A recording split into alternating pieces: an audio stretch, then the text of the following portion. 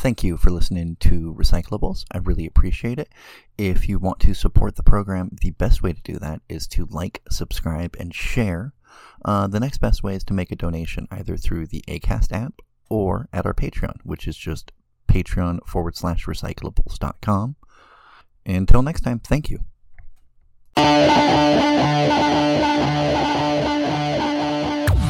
My name is Rochelle Cody. I am here with Patrick Thomas Perkins, and we have Samwise? We have Samwise. Yeah, I mean, you can call me Ben. He's okay. Ben. Ben. You can If you call want him to call me Ben. Samwise, I will try to remember that that's I don't know. I'm going to feel weird about it. You can also... So that You're Samwise... too crabby to be Samwise. Okay, well, this was a And high I'm not school saying that to football be nickname. mean. So- I like crabby people. So I was also called Billy Goat back then. Because you were gruff? Because I think it was the facial... I don't remember. I think it was the facial hair. You ate a can? Instead of drinking your can of soda, you just bite into it and let it pour down your front. Just clearing weeds everywhere. Oh my god. And then I also got called Bushwhacker. Oh. Because I apparently did this one drill and I looked like a Bushwhacker brother while I did it, the way that I was What's a moving. Bushwhacker brother? It's a professional wrestling duo. Oh. That's why neither of us would have known that. I That's met about the a- extent of my knowledge, too. I did a live on TikTok, and this lady who was watching me, she's a huge Undertaker fan, so we talked a good amount about Undertaker. I don't know anything about pro wrestling, other than, like, kind of the main names. I was just there. Can I just say that I love how the whole point of me having a nickname was, like, somewhat an anonymity, and I just, like, totally dropped that. To anyone who was in high school with me, he's going to be like, oh, that's Benjamin Tier. Like, Yeah. No, but I mean, would you be concerned with people knowing you specifically participate in protests and, like, anti-fascist I activities? think the cat's out of the bag on Okay. that. So, That's fair. but I guess my concern is less about being covert and more about being clear that I'm not trying to... You are the spokesperson for anti-fascists in the entire country. So, and then there's also, I don't want to, like, promote or platform myself. No. Yeah, I hear you. Yeah, and so that's I don't know how to word it. Wait, are there not anti-fascist open mics? I think it's the risk you run as a nominally straight white guy that, like, it's not about us. Like, it's about a whole lot of other people a lot of the time. There's this level of humor that I think is very sophomoric that a lot of anti-fascists engage in, and when it's like a group of people who are doing it, it's pretty funny, but like it's still just like, oh, this really throws me back to high school. Oh, okay. And I don't know how to articulate it any further without saying too much, but yeah, there are some people who I think overestimate their dunking abilities. Okay, in a few sentences or less, what's your origin story? I am an alcoholic. And that's Hi, it. Ben. Oh, sorry. Yeah. I have issues with alcohol, and you're sober, so I mean, I definitely don't drink like I used to. Yeah, because I don't do drunk good, and I don't. My body doesn't like it, and then I don't. I hate getting blackout. That's what'll happen is I'll climb up on a roof because like I'm drunk. And then fall off. Yeah, because part of drinking is drinking through the pain. The problem is the pain never stops for me. So. I one night got like borderline blackout, and I was expecting a direct deposit from a job that I had quit, but I didn't realize the last check was going to be sent. Paper check. So I had to have someone else had to pay my tab for me, and I was furious, and so I was waiting for my bus to go home, and then I got on the bus, and I don't really remember what happened after that, but apparently what I'd done, based on the evidence which was on my phone, was I started texting an ex like 40 to 50 messages about how much I hated capitalism. Well, I mean, okay, I'm a little afraid, and now I'm like, this sounds right, and I don't think it's the worst thing you could have done. I know. I saw that I'd done that in general that I texted her a lot, and I was like, oh no. Oh my god. And then I started reading them, and I was like, okay, well, I shouldn't have done this, but I'm also like not wrong. Is she pro-capitalist? Not necessarily, but it wasn't like the appropriate. Yeah, like There's a time and place. No, obviously. But it wasn't even like you were picking a fight with her. Like, by the way, fuck you capitalist scum. Yeah, no, I wasn't even fighting. Yeah, exactly. You weren't even fighting with her. He was like, I'm drunk and mad, and this is the person I'm sending it to. Yeah, I don't know why. I'm picturing the chain of like, you up?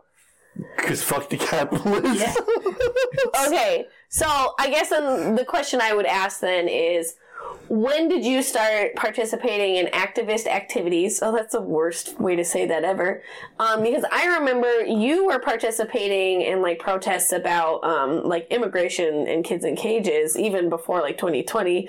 Like I know that stuff happened before then, but I think more people became aware of it. Yeah, I became radicalized. There isn't any one big moment, but I guess the murder of Trayvon Martin is what made me like. Were you in Florida when that happened? Yes, and Holy shit. It wasn't just like what had happened and what I was learning about it in the immediate aftermath. It was seeing how the people around me were reacting to it that was like a oh shit moment. Like making excuses for a murderer. Basically. Yeah. And just wanting so desperately, like well-meaning and well-intentioned people just wanting to make sense of this so that it like that there was some shred of justification for this very clearly abhorrent and awful thing that happened. And I'm just like, it seems like he got scared of a black kid and wanted to kill a black kid.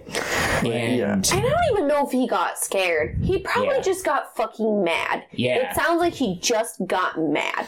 And that's the thing that's the most frustrating to me. Because, like, I saw a story the other day about a cop, off-duty cop, shooting someone in a movie theater because they were looking at their phone.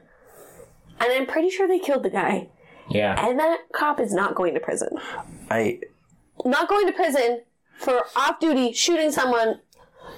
So, to me, it's like, of course people are going to think they can make those kinds of choices if they still see people not going to prison for it. It's a thing we cover a lot on Recyclables about, like, just in general, of, like, the distinction between something is normal, like it's just a normal course of the day, something seems normal, like you're told this is a normal thing, and something gets normalized to the point of like, oh, this must be the norm, because it must be the norm that there are kids in cages, because we've just had kids in cages for a while. To piggyback off of your thing, the radicalizing part, I didn't realize how far left I was until I was like listening to an episode of The Dollop, and Dave Anthony is like ranting about liberals, and I was like, I'd always thought liberal was like as far left as you were allowed to go, I guess. Like, I was like, I must be liberal, because, like, that's the word I hear, so that must be me. And then finding out, like, oh, no, that's a stopping point that a lot of people hit. I would like to go further than that. My mindset before was when Obama was president, and there was the similar, I think in Minnesota also, there was, like, the not quite riots, not quite protest thing. My attitudes were very similar to what you're describing. It was like, the kid must have done something. There must be some reason, because, like, things must be fine. The arc of history must be towards good. Right. Like, it's just someone's got to be in control here. Yeah.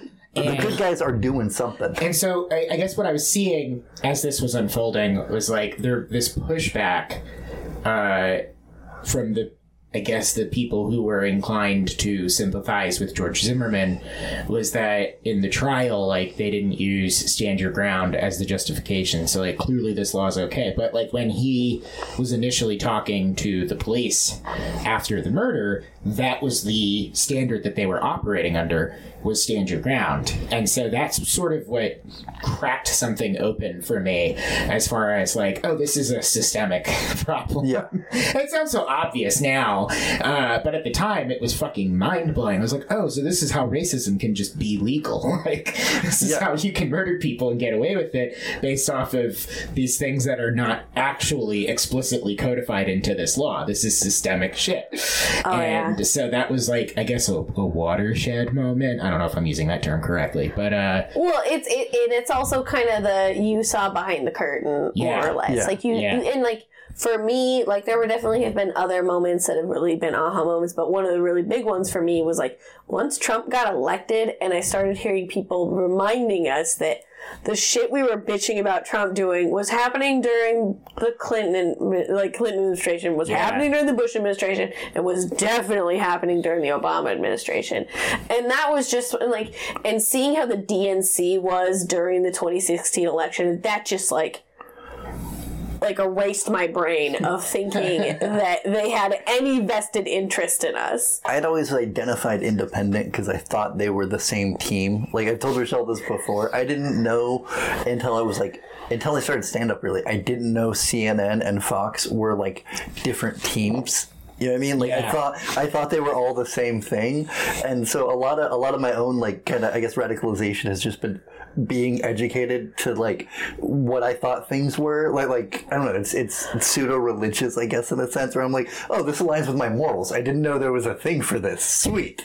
Well, and, like, the thing I notice about you is that, like, sometimes when you see bullshit, because, like, you grew up lower class and didn't grow up in the most stable situations, you assume, like, oh, well, these people must be right, because how could I be seeing how stupid this is? Yes, there's like, this is something I see you run up against a lot when we talk about things, where you're just like, they should know better if I know better. I assume I'm the stupidest person in any given room, and I'm shocked at how often that's not true. Depends on what we're talking about. Yeah. I have that issue, too, where I just can't help but think, like, well, surely everyone else is seeing this. And then you're faced with the realization of, like, oh, nope, I guess I have to lead the charge for now. But I think part of it is a lot of, I mean, part of why we do this is because I think a lot of people feel that way but don't know that they feel that way, or don't have a language to do it, or don't understand that, like, it is kind of religious in that sense of, like, you find a community once you start realizing, like, oh, I'm not the only one who feels this way. Yeah. There are other people. Hey, this is your first semi-ad break. Here's the deal. Recyclables is more or less entirely listener-funded. More meaning I have a Patreon. It's patreon.com/recyclables. Less meaning there's not nearly as many people there as I would like. And if you'd like to become a patron today, now's your chance. If you can't afford it, that's all right. We follow the PBS model here. That's right. People who can pay do, and people who can't still get what they can out of it. So thank you for listening. It's not just the New York Times, but there's this sudden weird urge to be scared of looting and retail theft right now that's happening. And they're on to me! They're on to me! They're making it seem like it's happening a lot more than it recently would have, I guess. And it's just like, well, okay, first of all, even if that's true, What's changed? Yeah, what's changed? And then also, like, what other kinds of theft are occurring that you're not talking about? So when did you start, like, what was the activities that you started with initially? Was it protests? Was it... Cocaine. No! Don't do this to me! I started showing up to stuff when I moved here. Actually, purposely when I moved here, I'd run into things in Florida. Like, there was, like, a Mothers for Sabrina Fulton rally. She's Trayvon Martin's mother. Oh, okay. And so there was a group of, there were groups of mothers all around the state, and I presume the country, who were gathering and holding rallies and stuff. And Mothers Against Don't Kill My Fucking Kids? it's exactly what it was. Yeah, and so I remember I was standing at a park, and this mother was, very passionately speaking about, like, what the hell am I supposed to tell my kid? How fast he's supposed to walk? How slow is he supposed to walk? How high does he have to wear his pants? How low does he have to wear his pants? Like, what am I supposed to tell him that isn't just basically, like, someone's probably going to try to murder you because you're black? Yeah. And so I'm standing there and I'm listening, and I'm like, pretty compelling point about what's going on right now.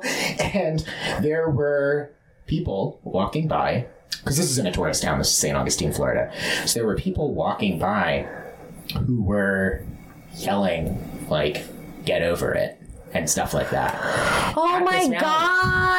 And those were probably the people sobbing on their TikToks and Instagram reels about Trump not winning the 20 election. Even if it is, it doesn't matter. It's a distinct I know. lack I'm of, sorry. No. You're not helping. It's fine because it is a natural instinct, but I think it's more important to note that it's just abhorrent human behavior. Yeah, it's just like so insensitive that your response to people mourning the loss of a child and then grieving the fact that they will never not be able to worry about their children being murdered by fucking cops are angry dudes. Because that's really all a black mother is asking is like, I would just like my kid to not die. And like, that's not something I have to ask. I realized, like, as a white person, because obviously these were white people who were yelling this shit, and I realized, like, oh, this is not a problem that I have to personally experience for the most part, but this is definitely something that, like, we gotta work on. And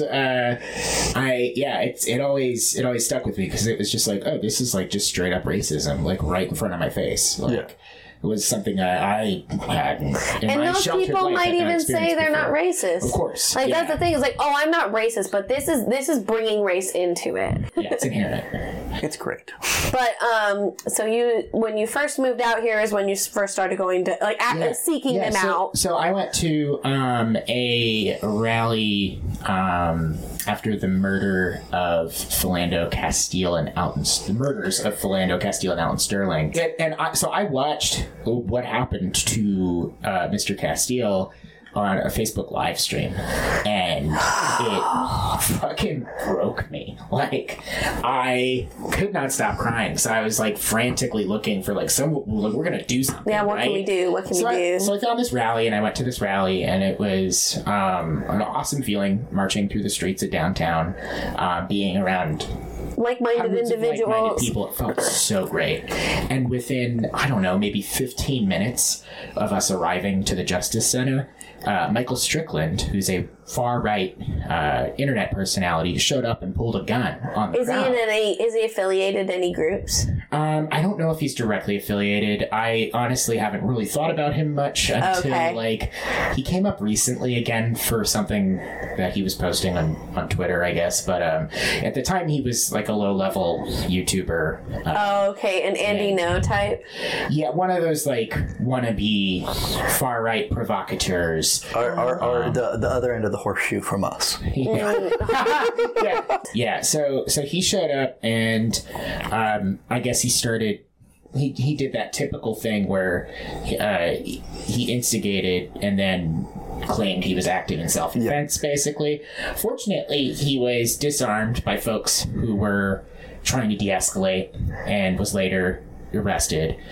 But I just remember this wave of people running towards me, and the fear was just so palpable and thick and just wild. And my instinct was, I want to find out what's going on. Oh yeah, you're addicted. I started walking towards where everyone was running from, and then I heard, because I thought it was the police or something had shown up, and I don't know, I didn't know what was going on. Yeah. But then I heard someone yell gun, and I was like, okay, I'll turn around. All right, you got me. Yeah, and I helped this lady who was like, it's like she had her kids with her in a stroller, and so I was Jesus. and so she's yelling, my babies, and oh God. And so I was like, I'll deal with this situation, and then I'll link up with my friend who was supposed to meet me here, and we'll figure out what the hell we're gonna do. Oh my God. Because that brings up a thing that like it took me a while to figure out that like nobody is going to protest to riot. Right, like there are people who are going. Let me say that correctly. That is not the specific intent of a protest. There's so many different kinds. There's different versions of protest, but it's not just about stealing property. But I want it to be more. A woman doesn't bring her babies to a thing because they think, man, we're gonna fucking kill the police or whatever. It's because you want to be heard and you want to have that feeling. This was more of a rally than what I would describe as a protest that probably had protest potential until it was interrupted by a guy with a gun. And so, yeah, there are rallies and marches. I guess that's an important question to ask then. What is the distinction one makes between rallies, marches, and protests? Or is it kind of a Venn diagram where it can all loop into? Is it all wibbly-wobbly? It's wibbly-wobbly, timey-wimey stuff that can all sort of bleed into each other. A rally is where you're going to get a bunch of people and you're going to have speeches. A march is literally what it sounds like. You're in the streets. And then, a lot of activists will say if you get a permit for your rally or your march, it's really just a parade. And then a protest is something disruptive. It doesn't necessarily have to be property damage. It can be like just the start of something that becomes more aggressive. But it needs to inconvenience people. Yeah, right. It's a protest is required to at least cause a disturbance. Disruption. It's a thing. Like Nelson Mandela in his autobiography. Let me sound like I read a book. Sorry, I felt pretentious the moment the words were out of my mouth. But he talks about it in his autobiography that the goal is to let people in the system know how disrupted other people are by it, I guess, if that makes sense. Yes, and even if it isn't really that much of a logistical challenge for the government or whatever, they still, A, they don't like it, and B, it can also just be an expression of rage and sadness. Yeah. And that's what I think, that's how I would describe a riot, really, because, you're breaking windows. Most of them are probably insured, so that's not going to do too much economic disruption. But even if it really doesn't do too much economic disruption, it's still people who are fucking crying out for help, for something to change. And it's super great video and sound bites to give to the rest of the country to make it sound like Portland is on fire. Yeah, and like it's amazing how that framing in a whisper down the alley sort of fashion can become this amorphous blob of, well, they're burning down businesses. Yeah, People say that all the time, and I always ask, which ones? Which ones? Yeah, what businesses have burned down in Portland? I forget what the number he quoted was, but there's a bar owner in the Pearl District. His name is Jim Rice, and he's the owner of the Fields Bar and Grill in that specific I already hate everything you've told me. Yeah, he sounds it terrible. Keeps getting worse and worse, right? The Pearl, for people outside town, just real quick, is our most pretentious rich people part. Like, it's where we get, like, the mwah of the pretentiousness. And the only reason you won't see unhoused people there is that they specifically hire their own private security forces to push it right outside where they are. They give them bottles of water. Oh! I think the most disgusting thing I see is you'll see unhoused people, and then you'll see a really fit lady pushing a baby in a stroller that probably costs more than some people's cars. And I'm just like, I hate everything. The way that I would describe the Pearl is the vibes are fucked. So this guy owns this bar in this bougie part of town, and I guess one of his windows got smashed, and maybe he was. I forget this. I'm a really bad dumper right now. That's okay. Yeah. The bottom line is this guy quoted an obscene amount of money that there's no way it would have cost to fix those windows, and he went on the news and he hired. That's $250 million worth of damage. He hired these extra security guards, and so of course this attracted more attention. This is what he wants. This is very much a Streisand effect, where people would show up pretty regularly to confront him. That sounds like chum in the water for the OAN network or whatever. And so he also, the night that we got kettled, he was outside of the kettle, because this happened in the Pearl District, because of course this happened in the Pearl District, because for reasons that we just discussed, the Pearl District is a little more policed than other parts of town. He was outside of the kettle and he assaulted a reporter. And Oh my God. He shoved her and slammed her camera to the ground, and it's like, dude, you're doing property damage. Like, Oh my do you not see what's God. going on here? I don't think it's about your windows. Is Yeah, the it's conclusion that clearly I'm coming not to right about now. your windows. You've mentioned kettling a number of times, and I want to before I ask you what that is, I want to clarify a thing I also learned, which is like the part I always find hilarious about riots is the police get to declare a riot. So even if it's just the five of you standing there doing nothing, they can be like, "It's a riot!" Oh yeah. Oh, yeah. So They'll do that when, like, they'll first declare an unlawful assembly, which I think is the thing that they're getting rid of, if I remember correctly. They'll first declare an unlawful assembly, and like in 10 minutes, if people don't leave, they're like, "That's a riot." yeah, people would just be out. Just standing, not really doing anything, and then they just immediately say riot and start spraying people. You can see. I don't know if you can still see the videos online, but like I would watch the streams, and that'd be the funniest, like funny and like what the fuck kind of way where like this should be a scene in a movie. Like it shouldn't be a real life thing where people are just standing around, and then somebody's like, "It's a riot," and they get attacked. Like it's absurd. Well, it's always broadcast through the Portland Police Bureau LRAD, which is long-range acoustic device, which is also can be used as a weapon. Yeah, isn't that the thing that makes you have like really bad stomach pain and stuff? It's a very high-pitched chirping sound. It sounds like the most obnoxious car alarm or property alarm that you've ever heard. And if it's directed straight at you, it can physically harm you. It's the real Havana syndrome. Yeah. It's, oh my God! I still can't get over that thing as a concept. It's basically like if you think of like how a laser, like if it's a really strong focused laser can damage your retinas. This is the same thing, but with sound instead of light. So basically, your best defense is to step to the side. Yeah, or run the fuck away. But I had it sneak up behind me, and the Portland Police only uses it for announcements because they've told they couldn't use the weapon function after they did one night, and there were people in. After they were told that it's against the Geneva Conventions, they were like, "Oh, I guess we gotta doesn't obey always those." stop them, but Yeah. I mean, isn't it against the Geneva Convention to be using tear gas at all? Yeah. There are multiple war crimes that they regularly do. Like, it's nothing. But I guess what happened was it's always Mount Tabor, where there are people who will say, like, whenever there's a loud thing that happens, like, we heard it all the way in Mount Tabor.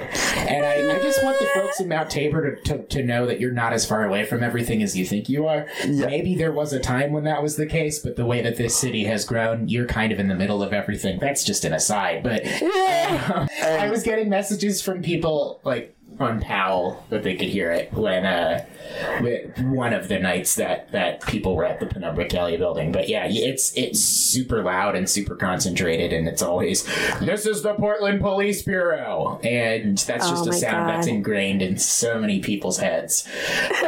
We call it DJ LRAD because it's got that vibe to it. Yeah, it's like he's showing up to MC. Oh my gosh! You need to get like one of those after they do that. Like, oh my God! Do you guys have a lot of sound bites? Other than your chanty chants, I like the chants. The chants are great. There were a lot of people who showed up with speakers and would play silly stuff. Hell yeah! Like, one night I could simultaneously hear the Imperial Death March while "This Is America" by Childish Gambino was playing at the same time. But there was someone who regularly, whenever the riot police would show up, would start playing the Imperial Death March. So that kind of became like a sonic signal. Like, if you didn't see the police showing up, you heard the Imperial Death March, you knew, like, oh, there's a riot line coming. Oh gosh. So that actually does get me to tactics, which is like we talked about one, which is the LRAD. Apparently they don't use it, and kettling is basically trapping you in between. We're going to talk about kettling. Like, you're in a street and they put cops on either side, so you're stuck, right? Yeah. And that can be really fucking dangerous too, because people can get pressed in, and like if there's an emergency, you can't get access to the person who's having an emergency, right? Exactly. Sorry, I remember I was listening to a couple of things about like the shit that was going on in DC. Kettling is very scary and also very boring. I had to pee the whole time. So so they trap you usually on a block. Yeah. Where there are no other exits, which the Pearl is filled with. And rich people don't have to have safety. They arrested a few people that night, but what we gathered was that they were trying to get information on people, because the order with which they let people be released was, first it was they tried to let people volunteer to leave. So they were like, legal observers were first. Oh, the people you absolutely want to leave. So to clarify, what's a legal observer for my stepmom, so to speak? Medic. So they typically, legal observers typically work for a group of lawyers, like the National Lawyers Guild or the ACLU. Those are the two that you most commonly see in Portland. It could be different elsewhere. I wouldn't be aware, but they're there to document how your rights are being abused. They're there to document arrests. They're usually working behind the scenes as well to help get people bailed out of jail for expressing their First Amendment rights and then being subsequently punished for it. So they're like a non-government but like legitimate part of the process. Yeah. So journalists and medics don't count. But they're considered neutral, kind of, right? Based on the Geneva Convention stuff, right? I guess, yeah. It really depends, and that's what it's kind of. How do you how do you get to be a legal observer? Like, can I just decide I'm one? Like, can I just show up and be like, hey, you? I don't know enough about the process. I know that, but there's a process. I think there are some who are volunteers, and then you have to be registered with, like, the National Lawyers Guild. There are also jobs that you can have within the National Lawyers Guild. Like, it's professional. Okay. But otherwise, I don't know a whole heck of a lot about what their structure is. But the important part is when you ask the people who are there to observe things in a legal matter for legal proceedings, you're planning on doing some illegal shit. Exactly. Like, that's the only thing I can take away from that. And it's funny, too, because it's like, okay, so that's pretty obvious if that's who you're asking to leave first, but then it's also like, you're being obvious about it, so why are you worried? Yeah. So it's kind of confusing, but yeah, so first was legal observers, then they said press could go next. Or no, it was medically fragile people, which that was the term that they used, which I thought was kind of weird. But basically, what happened when you left, because there weren't a ton of people leaving voluntarily, so they started. If you leave, are you getting arrested? Is that why, or no? So because during the air quotes voluntary leaving portion is you're kind of your get out of jail free zone. Yeah, you wouldn't get arrested if you left, but not enough people were leaving, so they started grabbing people. The first people they started grabbing were journalists, which is they got me pretty early on, and I was originally going to resist. But I also kind of wanted to see what was going to happen. And I was getting some info from people who'd already been pulled out, but I just wanted to really see it for myself. And also, I had to pee really badly. And it was dawning on me based off of what was going on that it was kind of damned if you do, fucked if you don't. Because I've never had to pee so badly. Jail seemed like an okay option, though. I'm just saying, it sounds like your bladder isn't very anti-fascist. So Sergeant John Oliphant walked up to me and said, "All right, Ben, you're next." And I was like, "Yeah, I guess they would know who I am at this point." And I mean, you just know him by name as well, for what it's worth. Like, yeah, I was like, I don't know who you're talking about. Oh yeah, because he's the one who got punched out. Oh, okay, cool. He's a raging asshole. Just one of the worst people I've ever encountered. Super, just turns on a dime. Super short temper. It sounds like a lot of cops are like that. Yes, and he is particularly bad, and he uses pepper spray a lot. He really, really, really likes pepper spraying people. Anytime he decides that you're a centimeter outside of where you're supposed to be, he will pepper spray you. One night I was recording an arrest when there weren't a ton of people around, and he's really big on staying on the sidewalk, and so I had a foot in the street, and I could see him looking at me with my foot in the street, so I made a very, in toddler-esque fashion, stomped back onto the sidewalk. Yeah. And he saw it, and he goes, "Thanks, I was about to do something else." And I was like, I can imagine what you were about to do. Sorry, it's What just an asshole. absurd. The everything about that is absurd. You fucked up words for me for a minute. Just Yeah, and the person that they were arresting was a child. Because To add to that, Of course. yeah, I don't know the thing. I can understand how we, like people, how civilians can see them as the good guy still in a way. You know what I mean? Like I can understand how the propaganda could work. Yeah. But at the same time, I don't know how you could go to that job day in and day out and think you're the good guys. Like after a while, it's culty. I guess so. Yeah. I guess that's a lot of what I've heard. I want to take this opportunity to thank the patrons specifically. They absolutely make this show possible. They help me keep my phone on. I would like to someday be one of those people that is exclusively funded by patrons. Don't tell Rochelle, but I don't want sponsors because I don't want people to tell us what to do.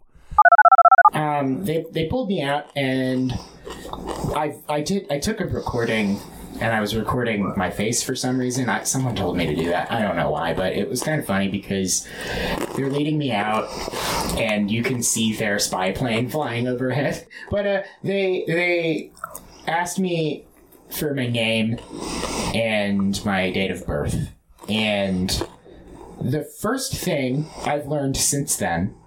The first question I've learned is one that you absolutely have to answer. I really, really, really wanted to say that my name was Ligma, but I've been told by multiple lawyers that it's really good that I didn't do that. So they wrote my name on a piece of tape, and they put it on my chest, and then they led me over to a van and took pictures and video of me up against the van with my name and my birthday on tape on my chest. And So like a mugshot. kind of, but they didn't ask me to remove anything except for my mask. They did a few pictures with my mask up and a few pictures of my mask off.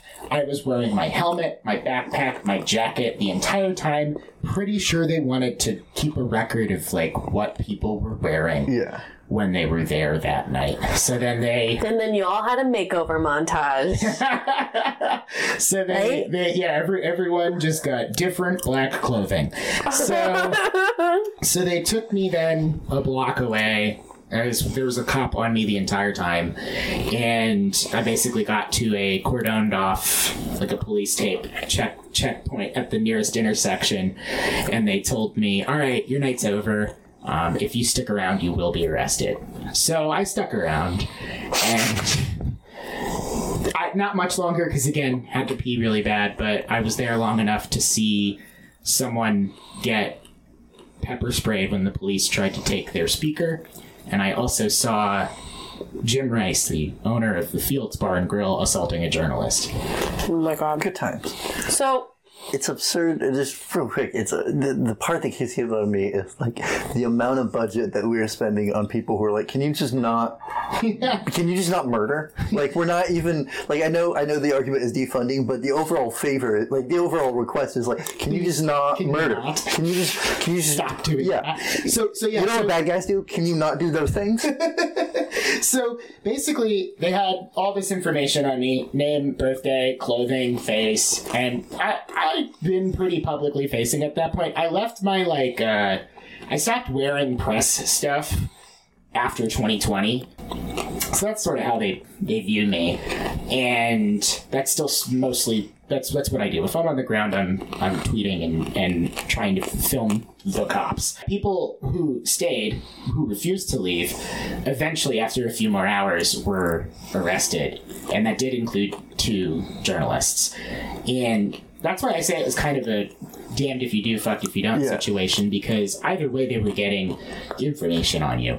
There were people who criticized people for leaving, but it's like, what was the point? You're at risk of being doxxed by the police either way. Yeah, there's only, I also, like, my problem with every protest is, like, there's a hole in my back, and I know how well my body will handle violence, and so it's like, I can't go to the things I would want to go to, you know, and so I'm always, but that makes me grateful for people who can, you know what I mean? Like, there's a part of me that's like, swear to God, if I had 3 more vertebrae. It's weird because from that stance, you think of journalists as, at the least, even if they're biased, they're just there to observe and report. No, that's why I would say legal observer would be fitting. Yeah, in a general sense, those words I think would apply. And my mentality in 2020, the reason I put on press stuff at all was because I saw that a lot of journalists were getting arrested. And so my mentality was, we need more journalists. I was wrong about that. There are too many people on the ground reporting. After a certain point, it just became a too many cooks in the kitchen situation. And a lot of them were people who should not have been trusted and violated a lot of boundaries with the people who they were trying to embed themselves with.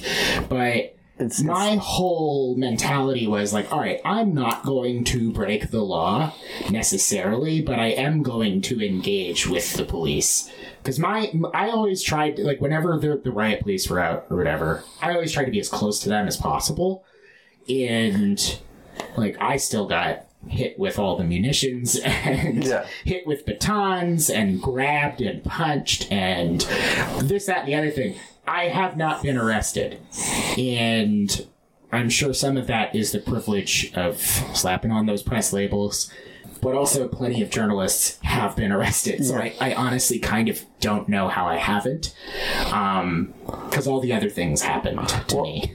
How much of it is, like, cops are kind of stuck in their way of thinking hierarchically and whatever, and I think some of it is just you're not famous enough, so it's I don't mean that it felt dismissive as I said it, but it's like, if you're not a problem, they're not going to care. They know you by name, and like I would assume, just like, not to profile like I know anything, if you think you're everybody's dad, then you assume you know which kids are good and which kids you intimidate. Yeah. And like, I'm sure most of them are like, well, he doesn't do anything, so he must be well behaved or some. Yeah, you might have certain things that they just resonate with, like maybe he's one of the good ones. So if I am an able-bodied person to transition and I want to go to a protest in a fashion that I don't want to get arrested, I'm not going.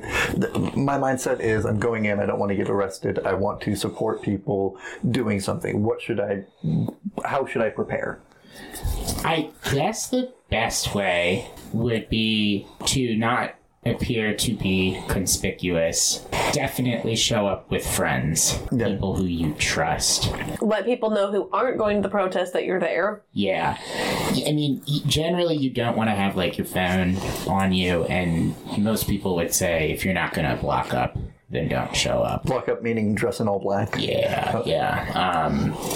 Because that's what adds to more people who are actually blocked up, the more it actually works as a tactic in terms of preserving people's anonymity. Because the idea is to give people face blindness, so to speak, because everybody's just dressed in black. It's Yep. And so same thing the cops are black. It's so that the cops can't identify you, and it's so that your enemies on the other front can't identify. Do you get a lot of that? To jump off track a little bit from where I was going, but have you had a lot of interaction in that sense? Do you have to worry about that? I guess, like, I don't even know what question I'm asking there. So I've always been concerned and wary, and what I would tell people is, to earn people's trust, you have to show them respect.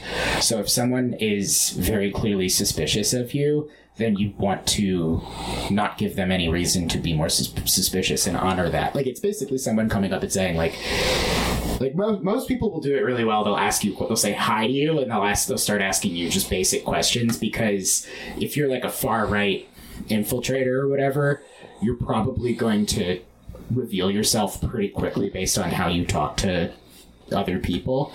But sometimes people will just straight up say, like, hey, you're making people uncomfortable. And so my response to that is, if anyone had ever said that to me, I would just say, all right, do you want me to leave?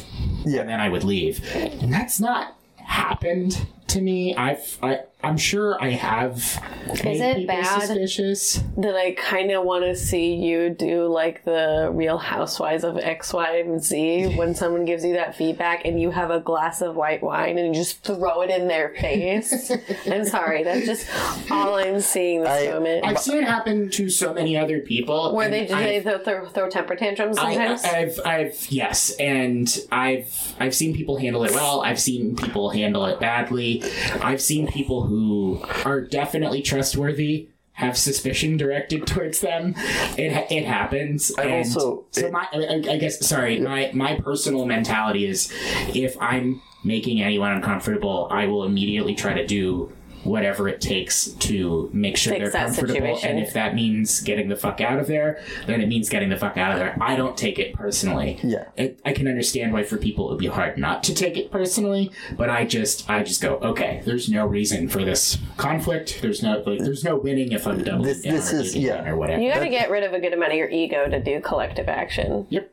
Sorry, there's just somebody I knew who had kind of the opposite reaction, where they were like, well, it's important that I'm here. And my thought has always been, whatever the cause is, if you actually believe in it, then you don't need to, not to dismiss it, but you don't need to be there that exact second then. Yeah. Right? Like, it's going to be there tomorrow. You'll have other opportunities. And it's more important to make the people who are already there, who are en masse and expressing like, hey, we're not feeling inclusive of you, is a good sign of like, okay, then I'll come back later when it's not, a protest. Like, let's have this conversation.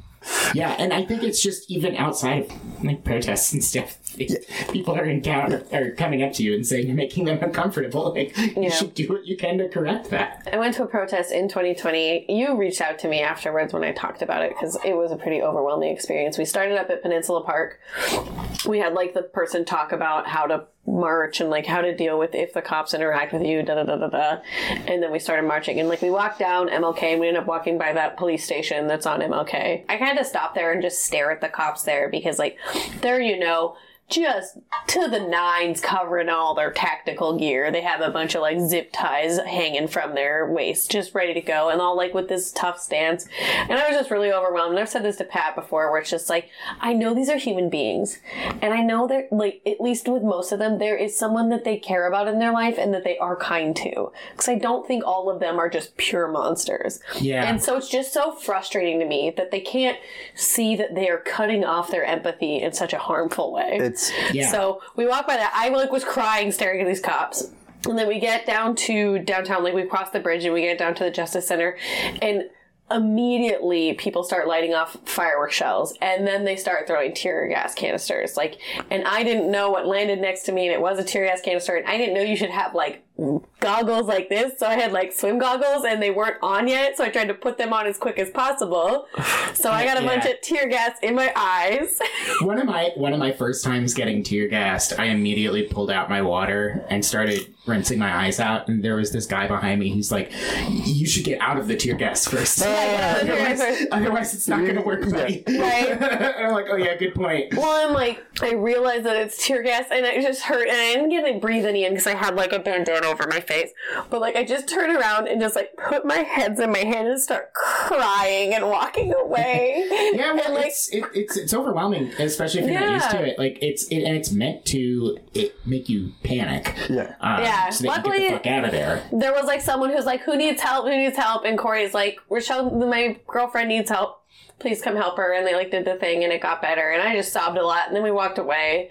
But like that really scared me from wanting to continue to protest. And like the main reason I wanted to be there is that I wanted to be the shield for the marginalized groups that are being attacked the most. Like, I was so willing to do that. And then I realized like, oh, you're a giant baby. Well, but you faced it though. Yeah. And now you know exactly next time that happens. Like, also, my period's been wild ever since. Yes. It's fucking great, and I love it. I love how unpredictable and unpleasant my menstrual cycle has become. Lots of people with uteruses have had some serious issues. That's what I've heard. And like, and it's great that it just, got into a playground at least once, twice, a few times. Like, yeah, that was the feds. There's an elementary school right next to the ICE facility And so there was groups of people who would volunteer to clean up the playground on multiple occasions.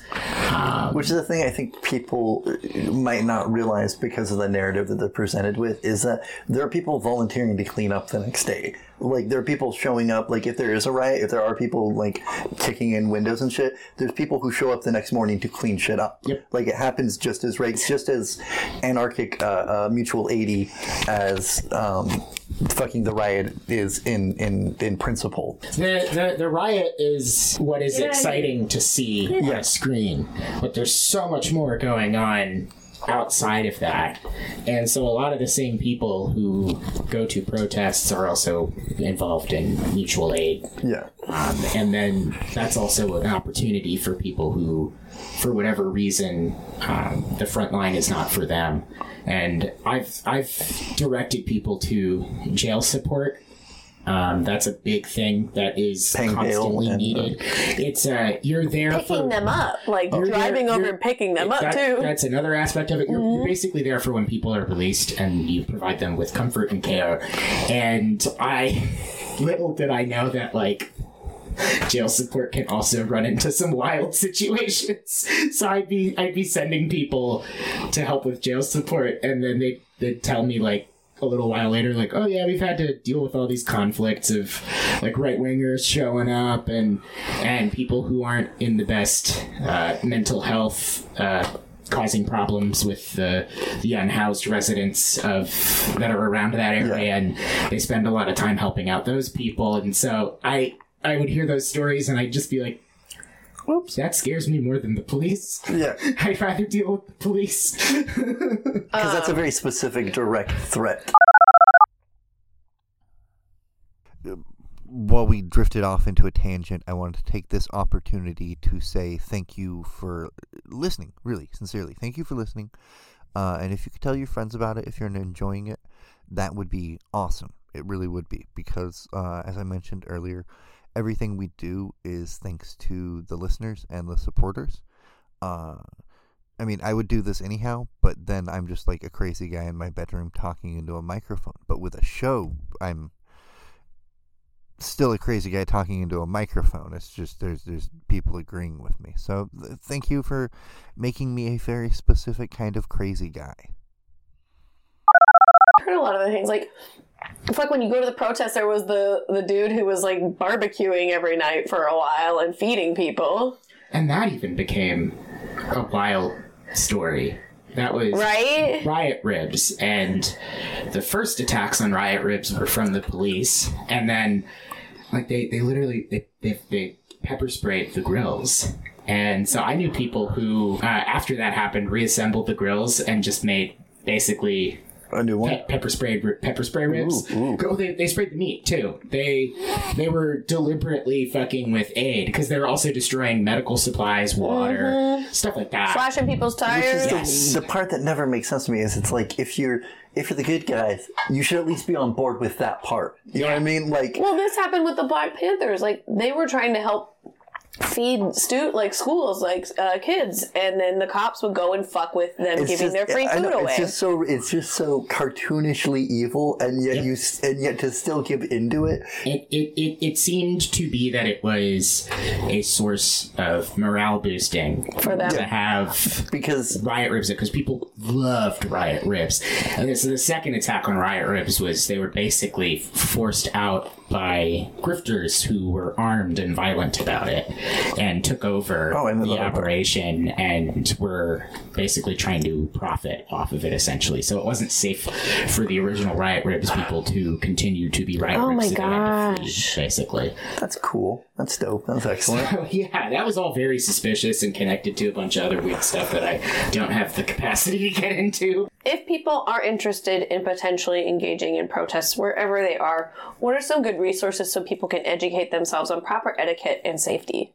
I would say go on CrimeThink, which is spelled with a C rather than a K. Okay. Just look up CrimeThink. They have a ton of resources that are applicable.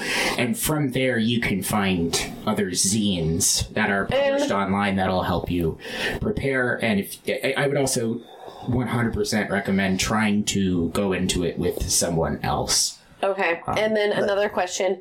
What is a good way to see red flags about events that people are having? Because there's been some of that I've heard about in Portland where the flyers, it's like... Well, I would say at this point, don't ever show up to anything that's advertised on the internet. Okay. Unless you are prepared for a fight it to be weird. Well, because I mean that's there are a bunch of things that can happen. A fight in that like the far right response seems to be escalating more. And clearly, they're shooting people in parks, so like clearly it's escalating. And so that's that. I guess that'll be our segue. But also. I guess I would be wary of anyone who is trying to make an event about themselves. Anyone who is really hogging the mic, so to speak. These are red flags, and anyone who asks you to like give personal information that's a red flag. Or money, that's always a red flag. If the money is for them, you know what I mean? Like there's been that's been the number one thing that's kept me from a lot of people that I used to like was like, oh, you're just asking for money for you. I would recommend approaching nonprofits who organize things cautiously. It's not to say that these are definitely bad things. It's a red flag, so you should be cautious about how you approach anything. But some things are bigger red flags than others. And Rose City Justice is a group that I would definitely specifically stay away from. But I don't think that they're super active. Are there any false flags one should worry about, be it police or far right? Because I mean that mindset I had as a younger person of like they're both the same side, Democrats and Republicans, has led to it's definitely like I don't know which fans aren't Nazis. Like I don't like before the mask stuff started being things protested against. There was one a while ago where someone did like it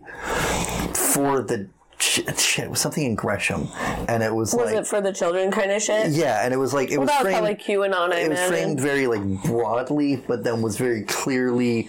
Once you started finding out who was involved, it was like a very specific crowd of people, and they had very specific interests for the kids.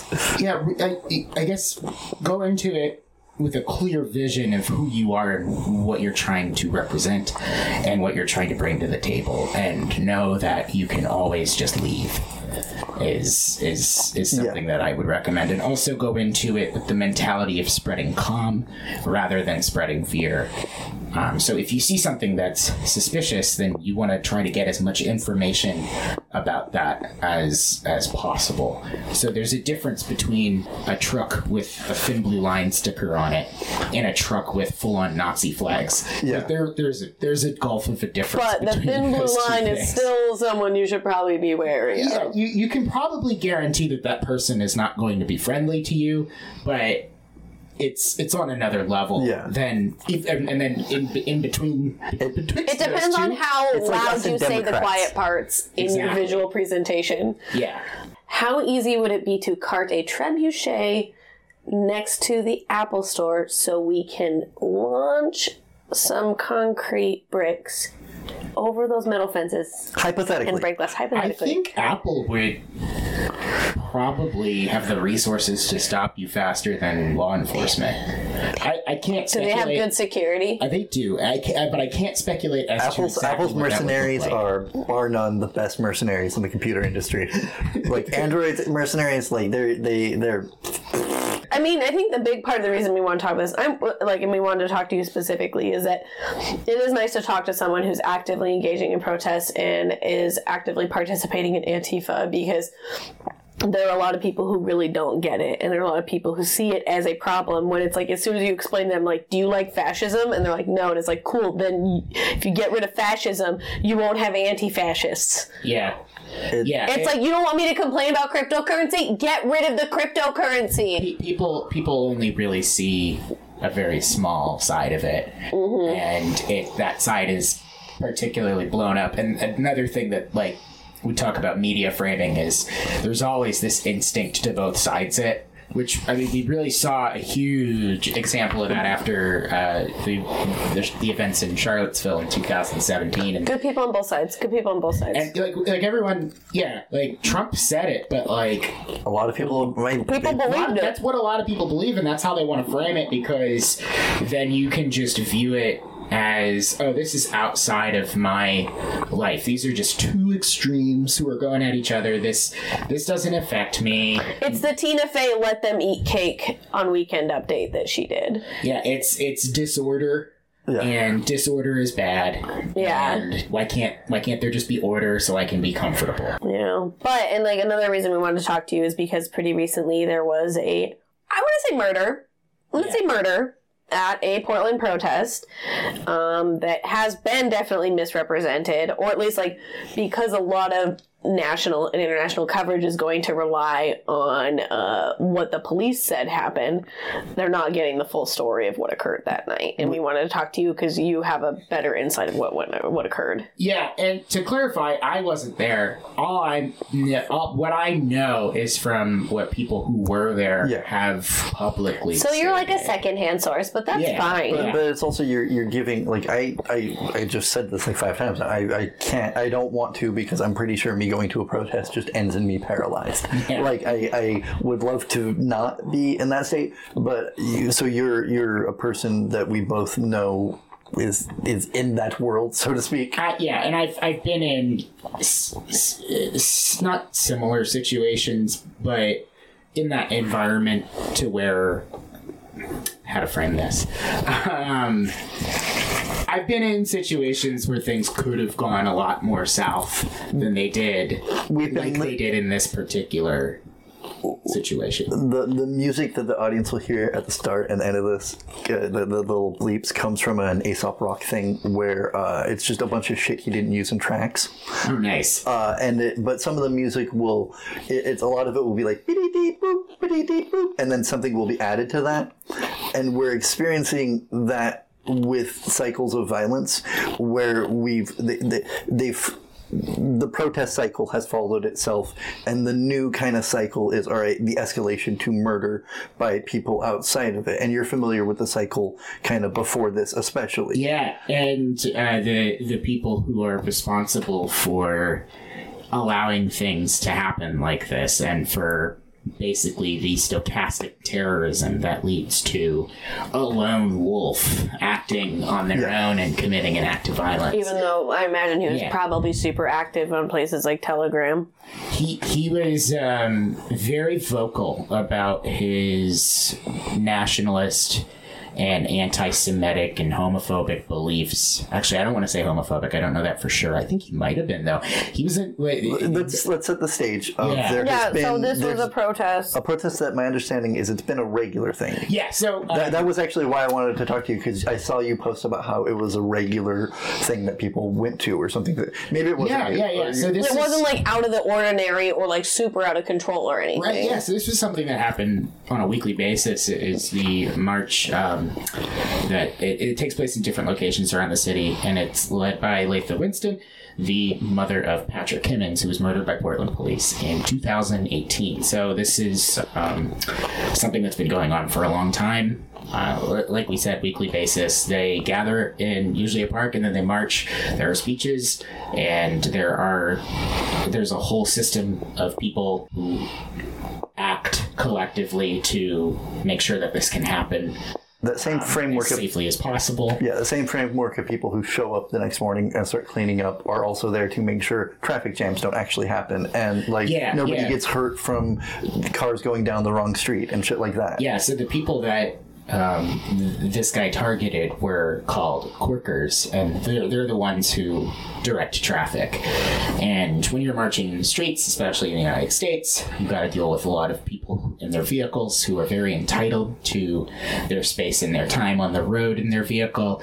So it's a very, very dangerous and how many places have passed laws now that it is legal to run over a protester? Exactly. So it's seen by people as something that's a lot more. It's associated with this seeing people block a road basically to a lot of Americans is seen as an act of violence in and of itself, and so because that's how convenient so many people's fucking lives are. And that's why horseshoeing this is so obnoxious to me, because it's like there's a group of people who are stopping traffic and momentarily inconveniencing you, or meaning you have to go right instead of straight, and there's a fucking murderer. And those two things. Sorry. Well, yeah, because it's literally a march. It's moving. So all you have to do if you're in traffic and you encounter a march is just wait. And if you immediately start acting aggressively, then people are going to get defensive because you're in a vehicle. I've seen this happen so many times where people are told, hey, can you just wait? And they flip out, and that's what gets you negative attention from other people who are around. So the best thing that you can do is to just calm down. If you encounter a protest or a march or whatever, you're in your vehicle, calm down. And if it isn't a march, if it doesn't seem like it's going anywhere, turn around. Because it's a city. What do you do when the train's in the way? What do you do then? You go on social media and you complain that you get stuck on Southeast 11th. That's what you do. You know what's super annoying to me? I had a friend die on my hands. I've mentioned this. And part of it was because of traffic, because it was hard to get to the hospital. There wasn't any fucking protest for that. It was just December in Portland. You know what I mean? Like, I understand showing up to a thing and maybe being in like, oh shit, I'm late for work, or the kids need me. Yeah, that absolutely makes sense. But again, you can also say that again doesn't equate to murder to me. Right. No. My overall argument is it's like none of these things equal a person should stop being for that. Like, if you literally only have that way through, you can say like, hey, like, this is my only way through. And a lot of times, people just back up and they'll let you go through. Because we understand. I say we as if I've been there, but like people understand. One understands. We'll let the streetcar through. A lot of the time, not always, but a lot of the time. Fucking streetcar. I'll let the TriMet through. Let the buses through. Yeah. Fuck the streetcar. Oh, that's right. The streetcar. Streetcar is useless bourgeois toy. Like, the name of the woman who was murdered. Yeah, June Knightley, and she was known as T-Rex. Hell yeah! So she's been involved in a lot of other activities throughout the city with regards to housing, queer support, and stuff like that. And so she's a very, very protective, outgoing, warm person. A big part of the community, and it sounds like she was doing a lot to help people. Yeah, she's a helper. She's very much a supportive person. And so that's the type of person who's attracted to corking. You're literally protecting people. And so this guy, Ben Smith, went straight for the corkers. He just went straight to them, is what they've said. Yeah, and it's worth noting that it's been portraying him as a homeowner, and I know I feel like a homeowner versus a renter is a non-distinction in terms of how safety is going to feel, but your right to exist in a community. Yeah, but I do it's still think used. Yeah, it's used to frame us as a particular kind of person. It's an over-validation of his right to do what he did. Well, I'll tell you how that played out. We were talking about framing and Whisper Down the Alley. I talked to someone recently who wouldn't have any, skin in this game, basically, who just... Doesn't have a horse in this fight. Doesn't have a wallaby in this humdinger. This person said to me, this is just what I heard. I don't know if this is true, but I heard that they were messing with his house. And I said, that's not true, but you're not alone in either assuming that or, I can totally see based off of how it was reported that would be a thing that people would think happened. Because again, we're going back to what happens with the police, they must have been doing something to deserve it. Yeah, no. Everybody, if the cops do something, it's because it was warranted. There must have been something that these people... Well, what was she wearing? There must have been something that these victims were doing wrong. I mean, this can't possibly be so cut and dry. Yeah. Well, that comes back to this lie that we've been told for so long that the world is fair. Exactly. Sorry, I've been coming back to that a lot lately. Here's my problem with that is it's half a premise, which is the world isn't fair, but it can be. Like, we can No, it make it can fair. be. That's the part that always bugs me, is the people who have are to like, do it. Yeah. We talk about this being a known march. It's also a known fact. People show up armed to these marches to ostensibly... Which is fair. Exactly. Like... And so this is portrayed by someone like Andy No as this is an inherently violent, extremist, leftist march, and associated with that is the worst thing that you could possibly do, which of course is property damage. So you have this storm of things that are technically... think of the windows. You have this storm of things that are all technically true, but they're connected in a context that is just so divorced from reality that this foments a kind of entitled rage amongst the types of people who follow and are... A lot of people are radicalized by people like Andy No. And Wait, isn't he Summit Milkshake guy? Yes. To give the audience my relationship with him is, he's the person who inspired me to do all this, because I was like, if he thinks he deserves to exist, I deserve to exist. I deserve to think I'm valid and to present things to people. Anti-no action. Yeah. Well, and I find it fascinating because, like, I came from a relatively conservative community. I went to Great Falls is probably like middle of the road, but probably leans more conservative. Mm-hmm. And then I went to a liberal college, and then I moved out to Portland, and that whole time I became more left and I became more radicalized. And he fucking grew up here, and it just went the exact opposite direction. And that just blows my mind. Like, and it's not because I necessarily think that leftist ideas are always the right ideas, but to me, when I look at the way the world has worked, I pay attention to what I learned as a history student and a political science student. Typically, leftist policies are actually interested in addressing the problems of the most marginalized communities. And, like, you look at Christian theology and it's about do the most for the least. And I'm like, why the fuck can't Christians connect those two things? Oh, prosperity gospel. Sorry, I forgot. See, I was born-ish, raised-ish here, and like the reason I ended up the way I am is because Portland does that thing I mentioned earlier of saying liberal is as far left as you go. So I managed to be poor white trash and liberal at the same time, even though that doesn't really like equate, I guess, if that makes sense, because normally you tend to go more anarchist immediately or fucking blue line guy. Yeah, you don't tend to be white trash liberal for as long as I was, I don't think. I just really quickly wanted to thank the patrons. The patrons? The Patreon. The people who make this possible. I know I try to show you guys my gratitude with the exclusives, you know, like the episodes that are just the stitched together tangents. And the story times where I read you guys books and articles and stuff. Well, not books, stories. Probably someday we'll get up to a book. I kind of actually have an idea for that. It's just going to take enough patrons to get there. Is this an ad for the patreon.com/recyclables inside of the thank you to my patrons? No, because I'm not that crass.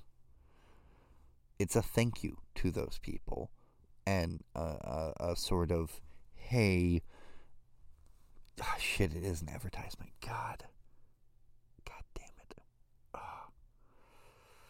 Well, I mean, you can still go there. It turns out I'm a sellout. Sorry, gang. Back to the show.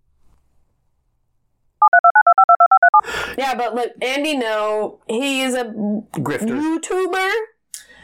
YouTuber, streamer, editor, writer, tweeter. Mm-hmm. He's kind of like shitstirrer. He really is like all the things I want to be, but like the antimatter version. Like he's like the Ben Shapiro version. Yeah, he wishes he was Ben Shapiro. He profits off of allowing people to validating people's assumptions about people who are different from them, and so Fox News. In a very concentrated fashion. In a millennial way? Kinda, yeah. He does Fox News, but it's cute. He's been losing steam lately. A lot of advertisers have been pulling out. Yeah, because they don't realize that they're, like, the service that they pay for their advertising under places them on his websites. And so people with large platforms on Twitter will call them out, and then they'll go, "Oh no!" and so he's been having a rougher time lately. And he has a faux British accent. He's a fake British accent. It's he did not sound like that prior to 2017. I was gonna say he does sound. I want to make two clarifications now that we've talked about it a little bit more. One, he does sound a little maybe mentally like he sounds like he needs like a professional in his life a little bit too from some of the like. But the other end is when I say we're the antimatter, that what I mean is I don't want people listening to our shows and thinking like, oh, the world is out to get me. I want them to think like, oh, we should work together and like build communities and help each other. And what No does is much more like, no, there is fucking a deep state and a fucking all of these people who are different actually have power over you.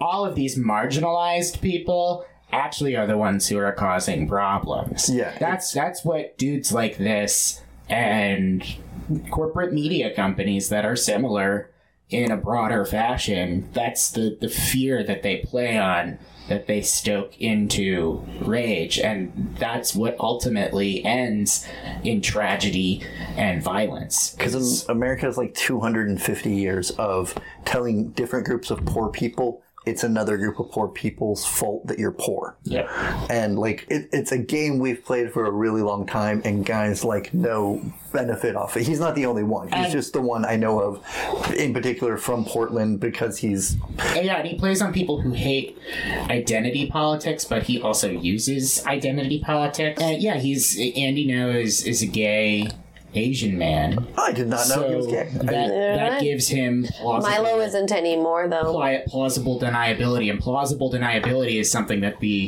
has come to be a hallmark of the alt-right throughout the last decade. Is that like the okay signal, like. Of course, it means okay. Like that's so they can use it sneaky as a signal to each other. It's a dog whistle. Well, and then this is also like basketball players will hold this up for a 3-pointer.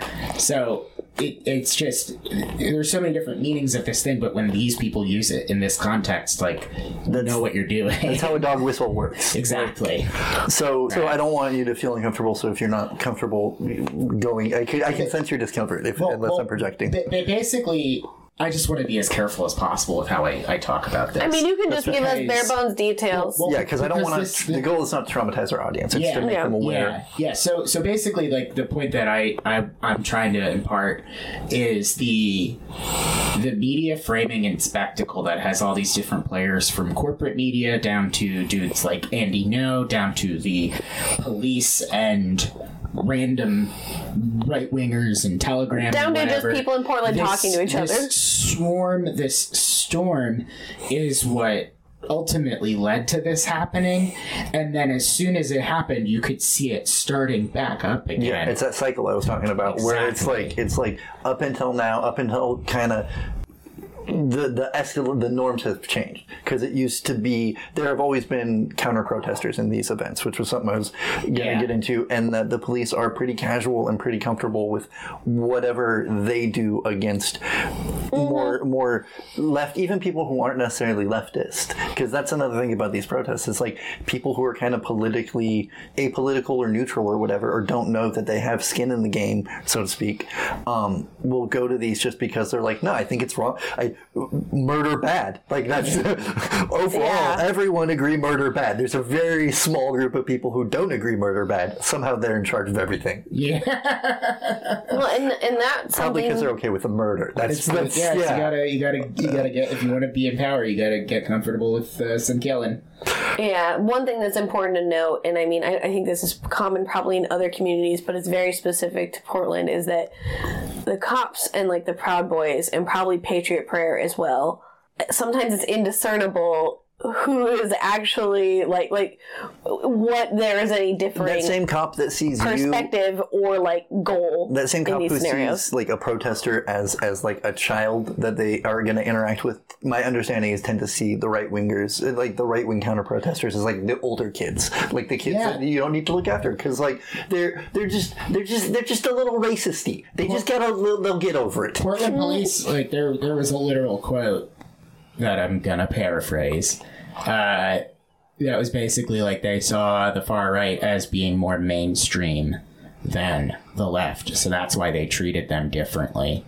And then you also have them communicating with each other in a way that they would never do with leftist protesters. Yeah. Well, and like the stuff that happened with, we can censor out his name, but like with where like the guy who fucking attacked him and his ex-partner who was pregnant at the time, that dude was like talking with the cops a bunch, and they were like covering. They would warn him like, "Hey, there's a warrant out, so you should don't show up at this." But like, who was literally threatened by this man with his pregnant ex-partner. We're talking about Tiny. Yeah. But yeah, and he's finally facing consequences, like real consequences. And that was what, 2017? Yeah. That was fucking forever. He's done a lot of damage since then, and it's finally catching up. I think the important part of framing it as they see it as the mainstream is pointing out that, like, well, if what they're doing is kind of, white supremacist and kind of fashy, what does that say about the mainstream? Yeah. Like, what is that? It really does. Exactly. I think that's the problem is I think we as a country overall, those apolitical people have had a nice long time to not see the problem. Be it that they're liberal and it doesn't matter to them because of profit, be it because they're like me and it's like, I can't do much besides yell or whatever, that I think a lot of people don't question what the mainstream is and how it influences them, and so they have that same bias in themselves. Yeah. And so to set this up, this is actually related to this murder, is there's now a memorial that's been established in the park, and it's basically a 24/7 vigil where people are routinely showing up, laying flowers, paying respects, and there's been a mural and some spray paint and stuff that's there specifically to honor T-Rex. The T-Rex, and the other victims as well. Yeah, because he shot 5 people, right? Yeah. So sorry, people don't think about this as much. It's like, okay, there's one murder victim, and then there are 5 physical casualties, and then there's everybody who was around, who has the PTSD of, oh God, that was me, but I was an inch to the left. It seems like for the most part, like the city and the people in this neighborhood, from what I've gathered so far, are pretty okay with people hanging out in a park and remembering a murder victim. But KGW ran an article that tried to make it seem like people were sick of it. People are concerned about the campers. They called it a camp. So it basically this probably might not even reflect the people who actually live, the opinion of the people who actually live in this area, who, as far as I can tell, seem to be supportive of people who are grieving and who are mourning, at least okay with it being there. But this particular article and what it speaks to in terms of how the corporate media tries to frame things. Manufactured consent, right? This is for liberal NIMBYs who, as far as I can tell, the linchpin of the NIMBY ideology is to just never, ever want to be reminded that there is suffering, ever. Yeah, I don't want to see the cost of my success. Exactly. We were talking about how that article is definitely misrepresenting the memorializing of T-Rex and the other people who were shot during that demonstration. What is happening to the man who shot them as of now? He was arrested and charged by the DA. Do you think that, based on what you've seen happen in protests, that like the prosecutors are actually going to be interested in pursuing this, or that it's going to get drug out and like he's not going to get away with it? Because there is such clear video evidence that they used to press the charges, I think that he will go to prison for probably a long time. but I just don't know. I don't even know if he's out of the hospital yet. Because he got shot by he got shot. They were trying to take him down. Which is, I think, honestly, what... Good guy with a gun. Good guy with a gun. Good guy with a gun. Yeah, they could have ran with that, but instead they used that to where's the NRA talking about this? They tried to make it seem more like it was a confrontation. It was a shootout. And I guess, instead of a guy walking up to unarmed women. Peaceful people. I guess keep in mind for the audience in the future, the thing to keep in mind as we can, I think we're wrapping up the shooting part, is that the story is gonna, this is the new cycle. This is where it's gonna be, at least when we hear about things like this. Like, this is the new threshold, I think. Yeah. And so we're gonna, I guess, I try to give our audience something to hang their hat on, like something to go away from this of like, okay, what do I need to be prepared for? And we've kind of already described what they can do as far as like help the jail organizations, and also like actually think critically we always tell people to think critically when you engage with the articles. Well, but and like also, in the words of Scar, be prepared. Yeah. Well, and I think this is a good case study, though, of what protests in Portland are like. Not in that people get shot all the time, but that the stories that you're going to see from, like, state media, sometimes city media, but definitely also national media, are going to misrepresent what happened, and they're going to skew either moderate or potentially conservative on how they are going to report it. And it's important to note that a lot of this is because local reporting will rely almost exclusively on what the police are saying. Yeah. Portland's police. Because then they don't have to do their job. And this isn't the only case where ostensibly a leftist person has been murdered and the police didn't do anything about it. But now they kind of have to because there was footage. There's tons of people there. Yeah. But I mean, I think that sums it up. So the thing I was thinking of before, which was that the problem with Portland police narrating it is that the reason, like, we are a relatively small town or city, as we've mentioned, and like our police are so fucked that it kind of elevates situations like this. Yes. So if our local media is relying on our awful police, then they're not going to have accurate information. It's not going to transpose. I was sorry. I was like, what was that thought I was having? It was right there. Sorry. Anyway. Okay, non-native advertising. I wanted to actually take a minute and thank the patrons in the middle of this rather long episode, because this one took a lot of work and it wouldn't have been possible without you guys. So thank you, Edwin Shives. They're actually a worker at Plaid who heard about the work that we were doing, so that's super awesome. Thank you, Stephanie Oxford. You're just badass, and I appreciate it. Thank you, Tal Palmer, a.k.a. I totally forgot your clown name.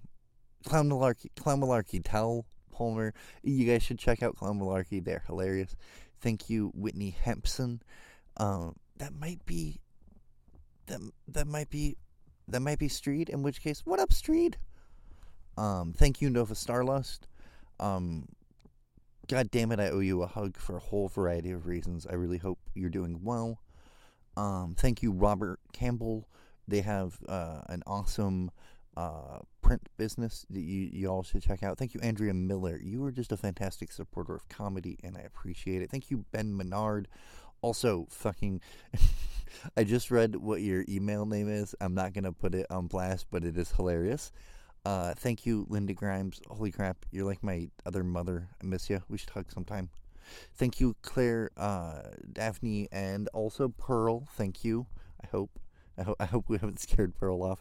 Thank you, Chelsea Taylor, #1 supporter of art, and thank you, Butterface Creations. If you all are supporting me and you have the opportunity, I really suggest supporting Butterface. They do amazing artwork. Thank you, Carrie Davis. I think I saw your hair. It looked amazing recently. That's how intimate I am with some of my patrons. Thank you, Erica. How you doing, sis? Thank you, Ash, and your lovely wife. I just assume like you guys are a package deal, so tell her thank you as well. Thank you, Chella. this is mostly my family. This is mostly my family supporting my project. And you know what? I guess if this is all the only way we can anarchy, I guess this is how we anarchy. That made it weird at the end. I don't know why I did that. But thank the whole bunch of you, all of you. And again, if you want me to ramble a thank you at you occasionally, you can become a patron at patreon.com/recyclables. Let's wrap up the interview. No, but I figured we should ask you about the soccer situation in regards to Russia and Ukraine, because I saw that they're still allowed to play. No, they're not anymore. Not anymore, because the last time I heard they were still allowed to play, but they had to play in neutral cities. Maybe they changed it again, but... So this is a while ago. Yeah, so they were going to try to do the thing that the Olympic Committee did, which is they're going to have them, they can't have their flags, and... they would have to be called something other than Russia that still had Russia in the name, and I guess like the Russian Association of Soccer Players. People were like, "Come on, dude!" And yeah, so that makes sense. So the last that I had seen was that they banned Russia from international competitions, and their club teams can no longer participate in continental tournaments like the Champions League and the Europa League. So what's a club team like in comparison to like a national team? Would a club team kind of be like a team in a state in Montana, in America, like how we have different basketball teams or whatever? Yeah, that would be the club level, and then the international level is, because the game is so professionalized, the international level is a bunch of players from different teams that represent that country assembled together to play and represent their country. Okay. Is there an actual meritocracy in soccer? Does that exist? I think for the most part, sports are one of those things where you kind of like... That question really can only succeed if you are actually genuinely good at it. But you can be suppressed if you're from a marginalized group. Yeah, well, also accessibility. Yeah. And this comes down to like academies for kids and stuff. Like in a lot of other countries, you don't have to pay money to have your kid like educated. To learn how to play the game. But that's been a huge barrier for a really long time in the United States, is to keep up with that schedule. And the politics of different club teams at the youth level is definitely going to prevent a lot of people who otherwise would have probably been really good or really into it. That's a huge barrier for entry in the United States. Other countries, that's not as much of a problem. Because it's built into the school system more too, I imagine. Yeah, and we're talking exclusively about men's soccer in that regard. It's kind of the other way around with women's soccer, where the reason why the United States is so good is because we actually invest in the women's game, and other countries are only just catching up. Yeah, is that because that's the only one we knew we could do well in? It's kind of frustrating because... Is it because they're all hot? It's kind of frustrating how it's framed, just because, like, I think the reason why a lot of people who don't really actually like soccer... This is going to be a hot take. A lot of people who don't actually like soccer will say that they prefer women's soccer, but I think a lot of what's behind that is they're basically saying, like... It's the same reason you say that about volleyball or figure skating. There is definitely the objectification, but there's also, like, I don't think soccer is a real sport. I think it's something that women should play. So it's actually misogynistic. That's so wild. It's like reverse WNBA. Because she's not good enough for football or basketball, so we'll give her soccer. Right, yeah, we view soccer as a women's sport. Ergo, we view soccer as not a real sport. And so... I mean, the amount that... and then even though we have an amazing team, don't we not treat the women's soccer team well? Oh, no. We still don't pay them very well. Yeah. But, so, like, historically speaking, this is a common practice of... like European soccer is that like when there is like conflicts and stuff, certain teams won't be able to perform or whatever. Has this happened to Russia before? I Like the Crimea, during the Crimea shit? I feel like it would happen during the Crimea. I don't know if it was during Crimea. Other countries have gotten in trouble before. Yeah.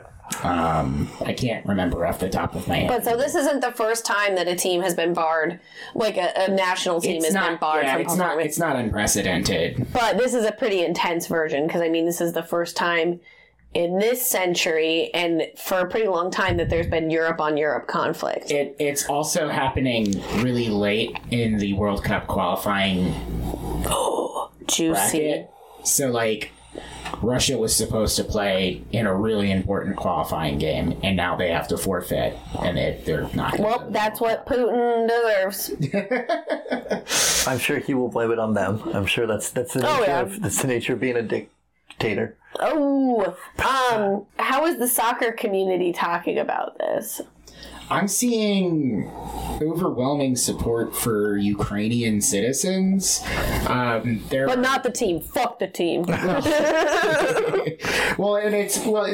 They've been engaged in this conflict since 2014. Yeah, they've been dealing with this shit for a long time. There's a large club by the name of Shakhtar Donetsk, which was originally located in one of the separatist areas that had to move to the capital to play their home matches because they couldn't be home. Yeah.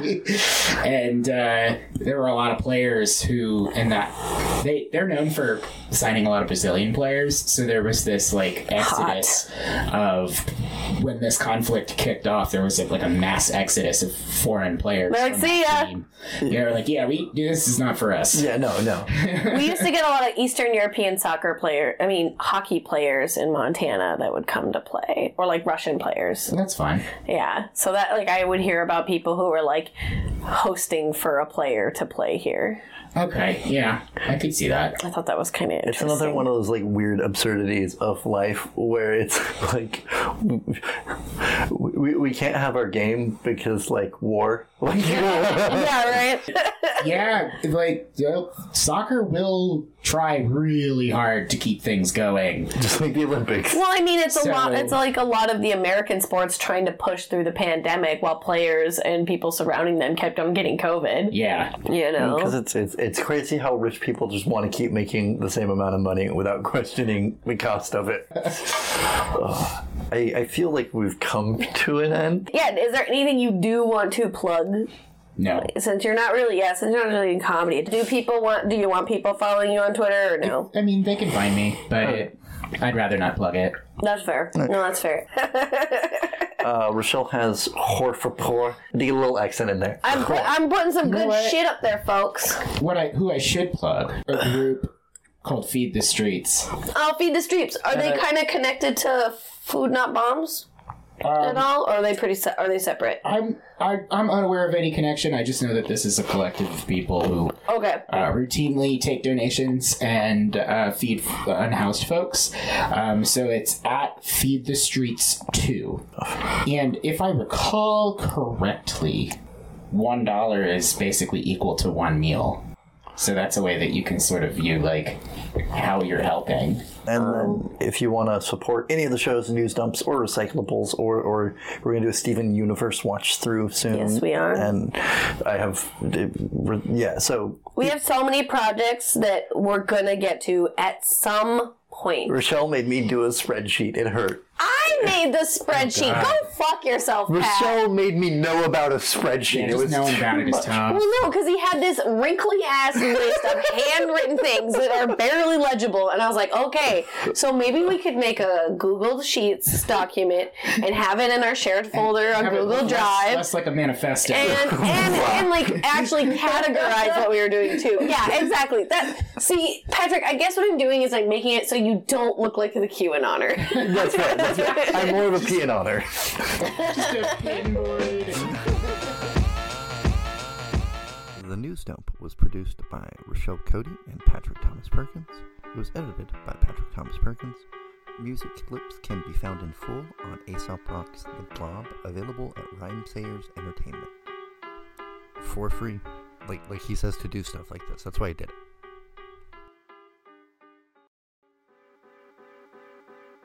Anubis and Good his on both scale. sides. Good on both sides. Yeah. Thank you for picking up Recyclables today. Donations to the Acast streaming service are, of course, always welcomed, but the best way to support the show is by going to patreon.com/recyclables and becoming a patron today.